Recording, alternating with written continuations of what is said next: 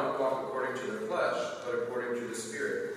For the law of the Spirit of life in Christ Jesus has made me free from the law of sin and death. For what the law could not do in that it was weak through the flesh, God did by sending his own Son in the likeness of sinful flesh on account of sin. He condemned sin in the flesh, that the righteous requirement of the law might be fulfilled in us, who do not walk according to the flesh, but according to the Spirit.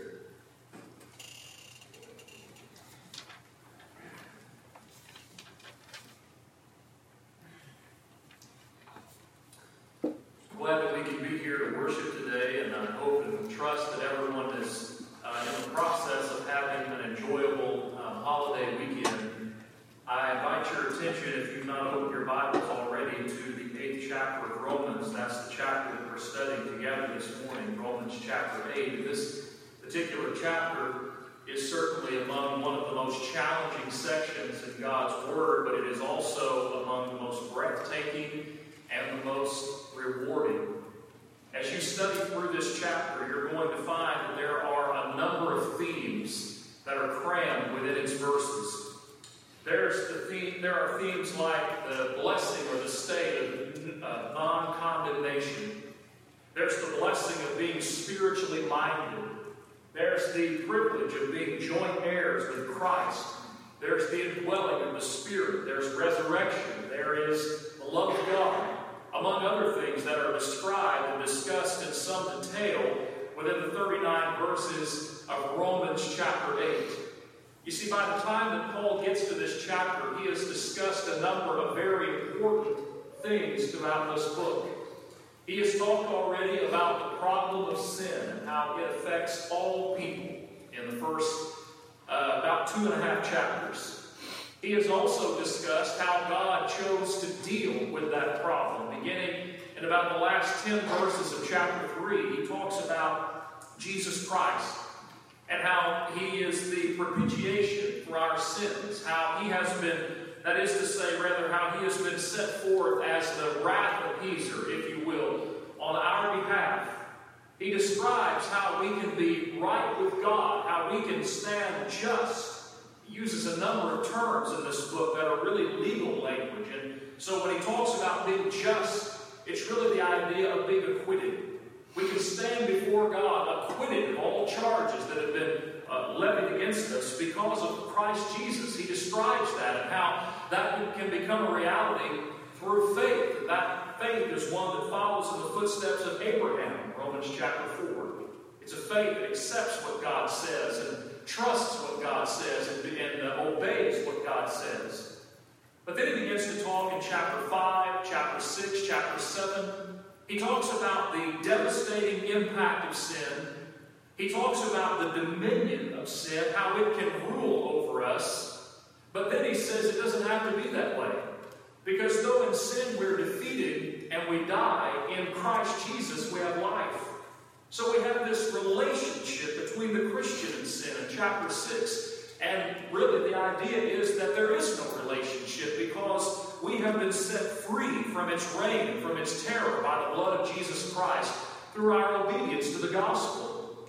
He talks about the fact that sin doesn't have to reign over us anymore. And he talks about the fact that in chapter 7, though he contrasts rather a situation in which, well, what if there wasn't any hope? What if there wasn't any way to be free from sin? Well, that would be misery. But in Christ Jesus, we have freedom, we have deliverance, we have victory.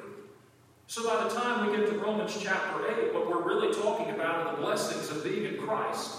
It's a capstone, if you will, a summary chapter that has in mind everything that's come before it in the first 7 chapters. And this chapter seeks to let us know that in Christ Jesus, here are all of the magnificent blessings that are ours to enjoy.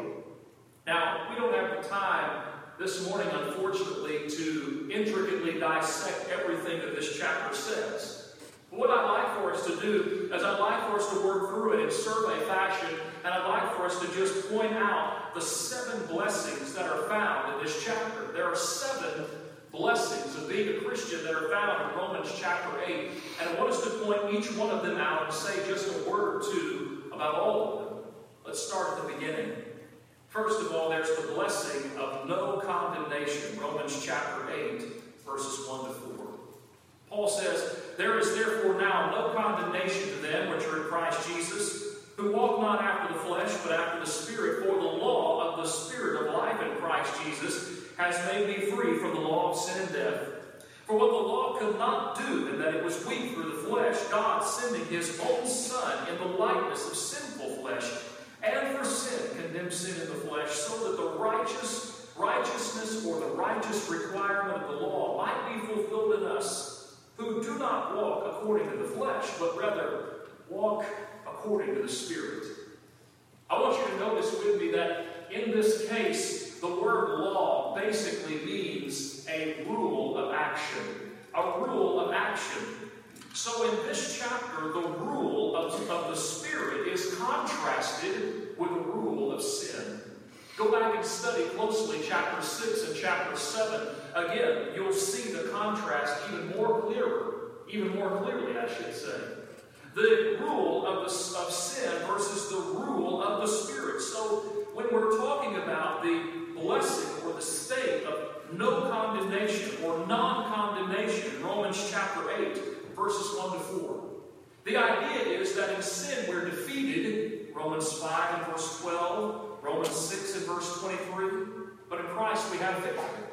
And that's because Christ came and Christ provides for us what the law of Moses, or any law in and of itself for that matter, could not.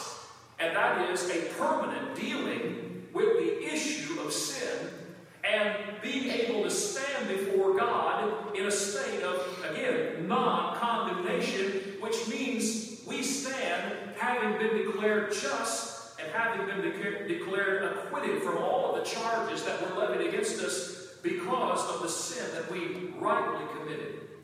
But I want you to notice the key to standing in a state of non-condemnation, the state of freedom, the state of being declared just. The emphasis here in these 4 verses is action. Paul uses the word walk. We're talking about those who walk not after or not according to the flesh, but rather who walk after or who walk according to the Spirit. We're talking about those who pattern their lives after the Spirit's law. Those who conform their will to the will of God. Those who follow the instruction that is given in the law or the rule of action that the Spirit has produced. The New Testament, the gospel that we hold in our hands. We can say with joy and with gladness that we stand in a state of non-condemnation. That's the idea of Romans chapter 8, verses 1 to 4.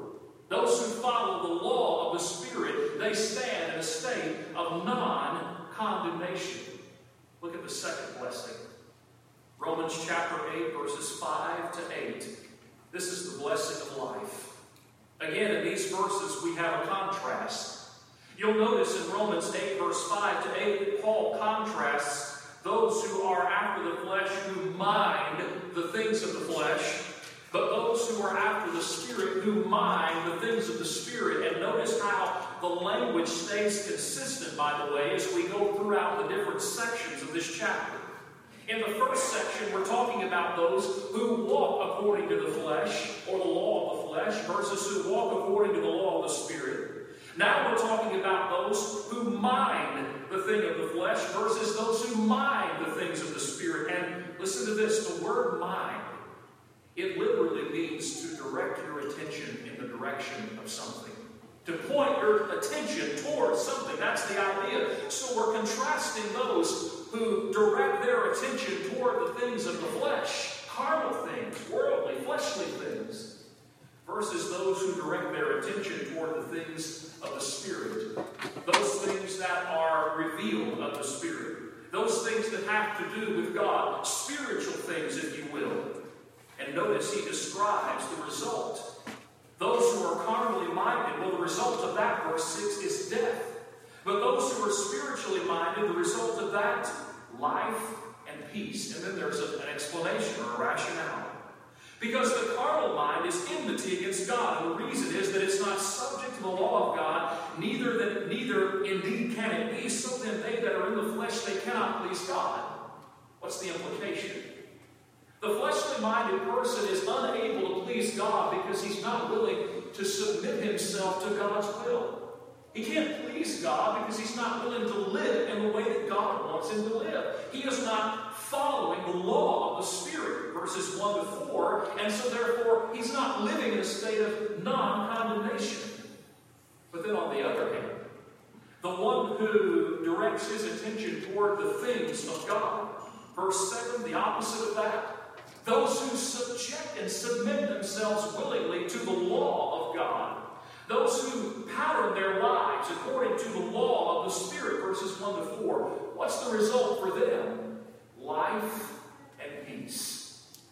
Do you remember Jesus said in John 10 and verse 10, I have come that they may have life and that they may have it more abundantly.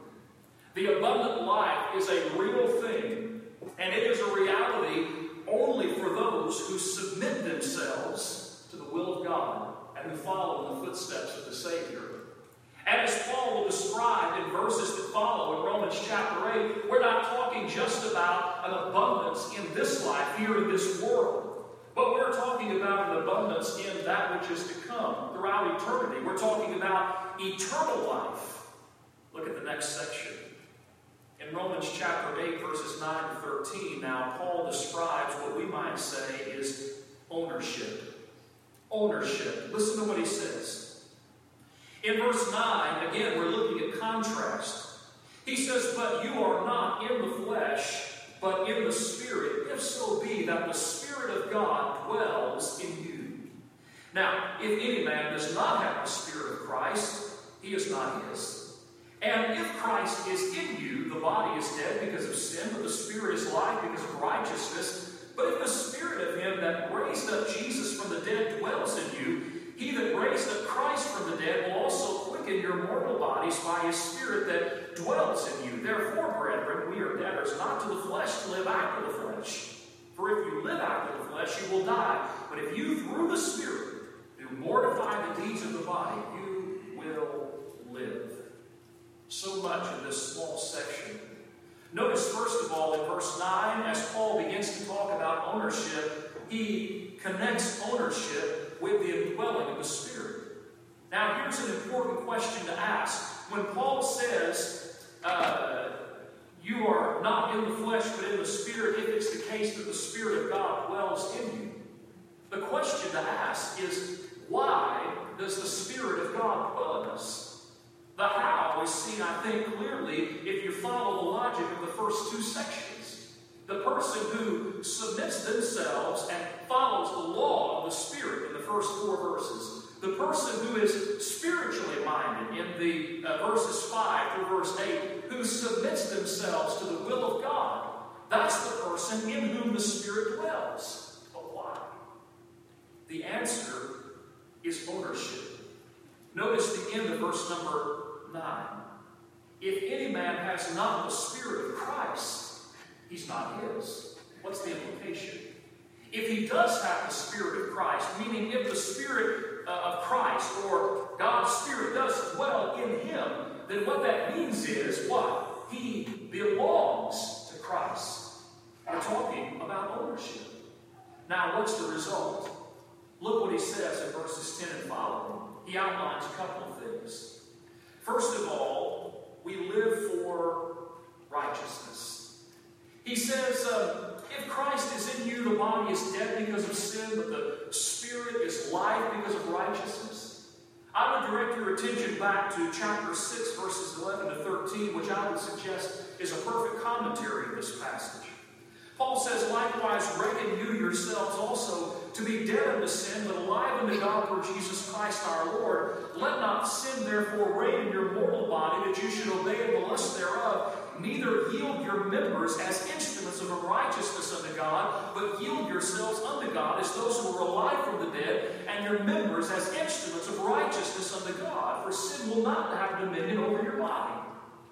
When Paul talks about instruments, he's talking about your body, your hands, your feet, your eyes, your mouth, your ears. And what he's simply saying is, look, you're not living under the dominion of sin anymore, so you're not using your body in order to accomplish the things of sin. But rather, you are alive unto God, so therefore use the body that God has given purpose of bringing about and accomplishing things that are right. Righteous things, godly things, things on behalf of God. Well, in Romans chapter 8 then, in verse number 10, the body is dead because of sin. The spirit is life because of righteousness. It's true that sin and its effects, its impact is seen in this world. And it's true that one day, unless the Lord returns, we're going to die. Our body's going to return to the dust. And the spirit will go to God who gave it. The reality of sin is real. But it's also true that in Christ Jesus, we have the ability to use the body that God has given us. We have the ability to use the life that God has given us to His glory, His service. That's not the end of it. Look at the next verse, in verse number 11. The Spirit of Him that raised up Jesus from the dead. If the Spirit, rather, that raised up Jesus from the dead dwells in you, then He that raised up Christ from the dead will also quicken your mortal bodies by His Spirit that dwells in you. Now, he may be talking about the same thing that we just discussed, going back to Romans 6, verses 11 to 13. The idea being that our body is going to be used for the service and righteousness of God. But he may also be pointing, as he'll discuss without question in verses to follow, he may also be pointing to eternal life. To the fact that at some point when the Lord returns, the dead in Christ are going to rise first. You remember 1 Thessalonians chapter 4. And so our life is used for His glory now, but our life will be with Him in glory then, in time to come. That may be the idea. Then look how he finishes the section. Therefore, brethren, we are debtors. Therefore, we're drawing a conclusion. We're looking back at what's just happened. Think about all of it in one piece. We stand in a state of no condemnation if it's the case that we pattern our lives after the law of the Spirit. We enjoy life and peace if it's the case that we submit ourselves to the will of God and we're spiritually minded. We belong to God. We are owned by God if it's the case that the Spirit of God dwells in us. And so therefore, our life now is used for His service and His glory. And later in eternity, I will be with Him in glory. Now, with all of that being the case, therefore, we're debtors not to the flesh, but we're debtors to live after the Spirit. We put to death the things of the flesh. We live according to the Spirit because of the blessings that are going to be ours. Let's look at the next section. Time is escaping us quickly. Sonship. Verse 14 through verse 17. Sonship. Notice the word for at the beginning of the verse. Verse 14. It's the idea of because. Notice again how all of these sections come together. We're patterning our life after the Spirit's law. We're minding the things of the Spirit, directing our mind toward those things. The Spirit of God dwells and shows ownership, and now we are led by the Spirit. Verse 14, which simply means we follow the direction that the Spirit has laid out for us in His law. We are led by the Spirit, and if we're led by the Spirit, then what does that mean? That means we're the sons or the children of God. Because you've not received the spirit of bondage again. Notice bondage again points us back to the reign and dominion of sin. We're not under that anymore, but rather you've received the spirit of adoption, whereby we cry, Abba, Father.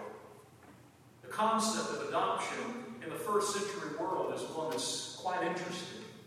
It was a process whereby there were two things that were accomplished. Number one, a legal process whereby every tie that the person had with his blood father is completely terminated. And then the second part of the process is that he begins to build ties, legally speaking, toward the adopted father.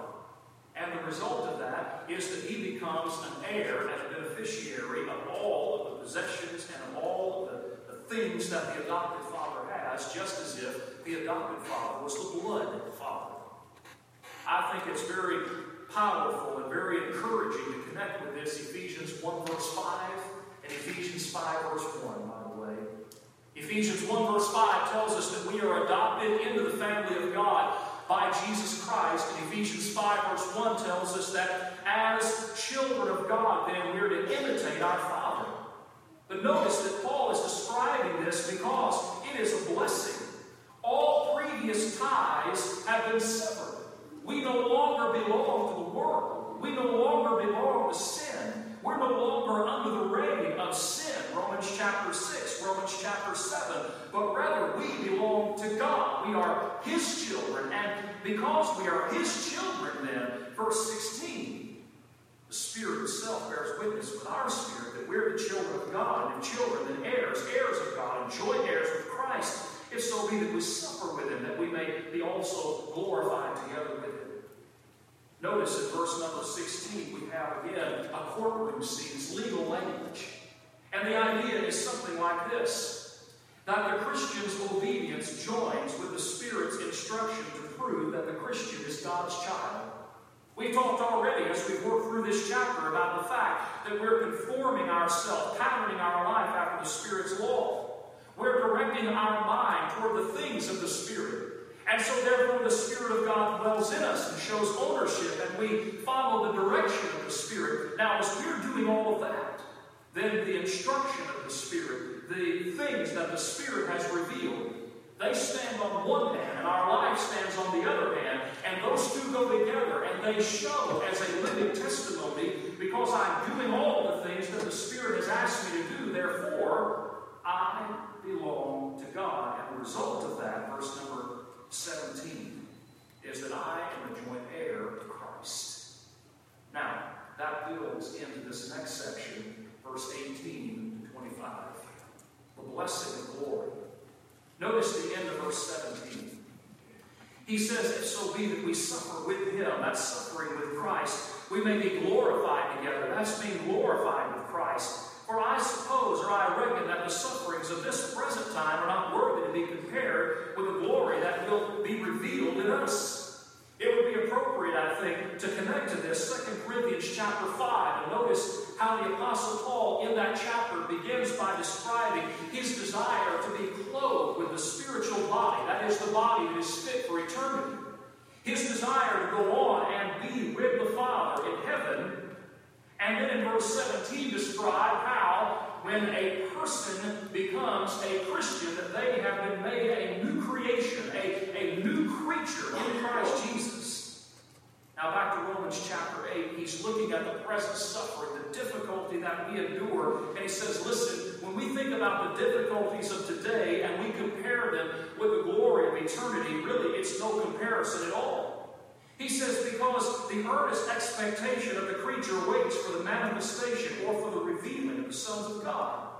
Because the creature was made subject to vanity, not willingly, but by reason of Him who subjected the same in hope. Because the creature himself or itself will also be delivered from the bondage of corruption into the glorious liberty of the children of God. For we know that the whole creation groans and travails in pain together until now. And not only they, but we ourselves also, which have the first fruits of the Spirit, even we ourselves groan in ourselves or within ourselves, waiting for the adoption, the redemption of our body. For we are saved by this hope. But hope that is seen is not hope. For what a man sees, what does he yet hope for? But if we hope for that which we see not, then do we with patience wait for it. It's a challenging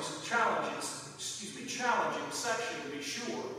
And that is evidenced simply by the fact that when we take the time to look at what good brethren have said about this passage throughout the years, we'll notice that there are some differences in how they understand some of these words and some of this terminology.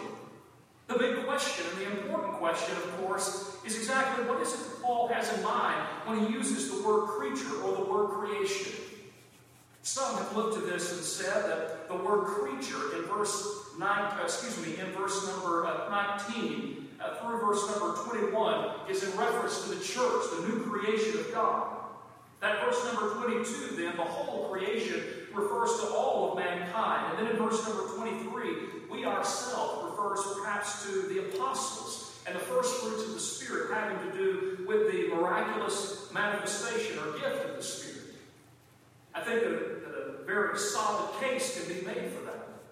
But it's also possible to look at this passage and say that that Paul is not talking about the church, but rather he is talking about the whole creation, the created order. And when he says we ourselves in verse number 23, he's talking about Christians. Let's talk about that just for a moment. First of all, if we were to look at it and say, well, this is talking about the created order, the creation, and Christians, then there's only two possibilities. Either it's talking about it in a literal sense, or it's talking about it in a figurative sense, a metaphor. If it's a literal sense, then look carefully at the language. What that means then is that we have to affirm that all of the elements of this world, like rocks and dirt and fruit and vegetables, that those things, that they all have a will. That inanimate objects have the ability to suffer and long for something, and that these inanimate objects are waiting for something. But then, we would have to go to passages like the two we've looked at in previous weeks, Isaiah 65 and 2 Peter 3. Other passages like what we find in the first few chapters of Genesis, and like John 13 through 17, and a number of other passages in God's Word, and we would have to change what they actually say. It's important to notice, by the way, that this is a what passage, not a how. All that the Apostle Paul is doing is describing what the creation thinks and what it does and what it longs for. But it never describes or discusses how those things are to happen. But the other passages that we've looked at, again, like 2 Peter chapter 3, those passages, those are not simply what passages, but rather they are how passages. They talk to us about how things are going to unfold. But if it's the case that we're to take this literally, then also what we have to do is we have to have a passage somewhere in God's Word that would bring God from heaven to earth, and that passage is not going to be found in God's Word. So then by process of elimination, that leads us to the conclusion that either we're talking about the church or perhaps we're talking about creation. But if it's creation, then creation has simply been personified. It's a metaphor. He figuratively represents the whole creation as longing for a time of deliverance. And the reason why he figuratively represents the whole creation as longing for a time of deliverance is because everything has been impacted by sin. Interestingly enough, this is something that isn't anything new. We see this kind of language, these kinds of metaphors, and these kinds of figurative descriptions throughout God's Word, particularly in the Old Testament, like Psalm 114. A number of times, the elements in the created order will be personified throughout the Old Testament in order to prove a point. Now, let's step back from this and ask ourselves, what is the point? The point is seen in verse 18 and then at the end of verse 23 through 25. And the point is this, that the current suffering is nothing in contrast with the future glory. He is talking about the fact, as he says at the end of verse 23, that he's talking about the redemption of our body, this hope that we have that at some point, though we will die, if we live long, though we will die unless the Lord returns first, that death will not be the end. Because since Jesus lives, we're going to live. And the Bible has promised that there's a resurrection that's coming. And so therefore, the Bible teaches in John chapter 5 and 1 Thessalonians chapter 4 that the dead will rise. That's the emphasis of the section. Glory is coming. It is a blessing that though we deal with death and the issues of death, death is not the end. That life is to come, and that the blessing of life, that belongs to the children of God. It belongs to God's people. Again, notice how all of the sections connect together. Those who pattern their lives after the law of the Spirit. Those who submit themselves to the will of God. Those in whom the Spirit of God dwells. Those who follow the direction of the Spirit of God. Verse 14. These are those who are going to enjoy what is described as the redemption of our bodies. Romans 8 and verse number 23. These are those who are going to describe the glory that will be revealed in us. That's the emphasis of the section. And we have to be very careful not to say any more than what the section or what the passage actually teaches. Let's look at the last couple. There's intercession. Intercession. Verse 26 and verse 27.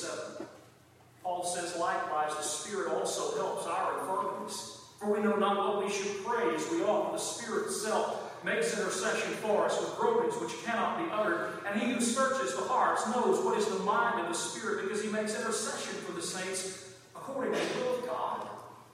Interesting two verses, and we could spend so much time looking at them. But notice a couple of things. First of all, notice that we're talking not about something that the Holy Spirit does to us. That's an important point to note. We're not talking about something he does to us, but rather we're talking about something that he does for us. What is it that he does for us? What God describes is that in some way the Spirit intercedes, that he somehow helps us bear our load in those times in which we know not what or how we should pray. It's difficult to say any more than that, but it is something that Paul mentions by inspiration, and it is intended to be for us a source of joy and comfort, because it falls in line with the blessings that are described in this chapter. And then finally, to bring it all together, there's confidence. Romans chapter 8, verses 28 to 30. Maybe some of my most favorite passages in all of this book. Paul says, and we know that all things work together for good, and them that love God, to them who are called according to his purpose. For whom he did foreknow, he also did predestine to be conformed to the image of his Son, that he might be the firstborn of many brethren. Moreover, whom he did predestine, them also he called, and whom he called, them also he justified, and whom he justified, them also he glorified. I want you to look at Romans 8 and verse 28 for a moment, and I want you to think about it in two different ways. First of all, I'd like for us to think about Romans 8 and verse 28 in light of the entirety of the book up to this point. Think about everything that Paul has described, beginning with the problem of sin, to God giving the solution to sin, to then explaining how all people can be part and tap into the solution of sin, and then the results of that being freedom from sin. Now, what Paul has described is in a very summarized way is God's scheme or plan of redemption. He has described the way in which God makes men right in his sight. And all of this, it has nothing to do with anything that we have secured upon our own or by our own. But rather it is all dependent upon the grace and upon the mercy of God in putting together this incredible divine plan and making it a reality. And so therefore, when we get to Romans 8 and verse 28, we can say we know that all things work together for good, because we can look back and we can see everything that God has done for us. And so therefore, it's all going to work out to our benefit. But then second, I want you to look at it just in terms of what's happened in this chapter. We've had these blessings that have been described. We have a state of non-condemnation. We have life and peace. We have ownership. We have sonship. We have glory. We have intercession. Again, look at what God has done for us. Not just in light of the whole book, but in light only of what this chapter describes. And so therefore, Paul can say in Romans 8 and verse 28, we know. It indicates confidence. And listen, confidence breeds joy. Confidence produces happiness. Confidence produces steadfastness and strength of faith and endurance. So whatever life throws at us, we can say, it may not be easy. It might be painful.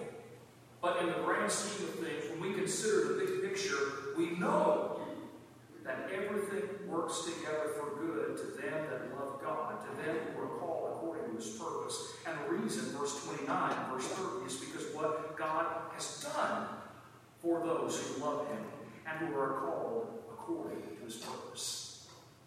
That brings us then to verse 31 through verse 39. We don't have time to look at those verses this morning. But again, just like Romans 8, verse 28 through 30, you have to look at 31 through 39 in two ways. You have to look at it in light of all of the book up to this point, and then second, in light of the chapter up to this point. He simply asks the question, what shall we say to these things? If God be for us, who could be against us? Look at all of the wonderful things that God has done for us. Look at all of the things that God has provided for us that we could never provide for or secure for ourselves. When we step back and we contemplate the goodness of God on our behalf, how could we ever be intimidated? How could we ever be made anxious? How could we ever allow ourselves to worry and to be to worry and to be afraid of the things that are in this world and what might happen in the future. All we have to do is think about everything that God has done in the past and the present, and then we're assured of what He's promised to do in the future. And that brings us great comfort. It brings us great blessing. These are all results of being in Christ, of being made free from sin, of being those who are alive unto God and therefore have submitted themselves to His will and have dedicated their lives to His service and to His glory. Now, do you want to enjoy those blessings this morning? Are you a Christian? Have you left the shackles of sin behind? Are you serving God? Do you know what it is to enjoy life and to enjoy peace and to live in a state of non-condemnation?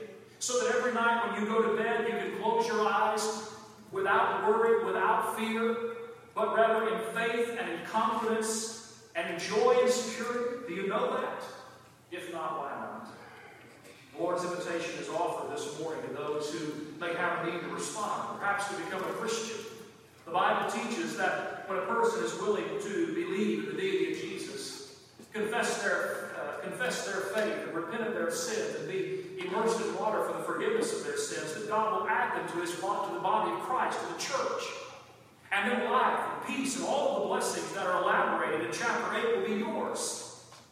Maybe this morning you're a Christian, but you've not been living faithfully. Maybe you've not been following the law of the Spirit. Maybe you've not been spiritually minded. Maybe you've not been following His direction and reflecting upon the greatness of God and the things that He's provided for us. Make it right. If we can help you, we invite you to come forward and let your need be known while together we stand.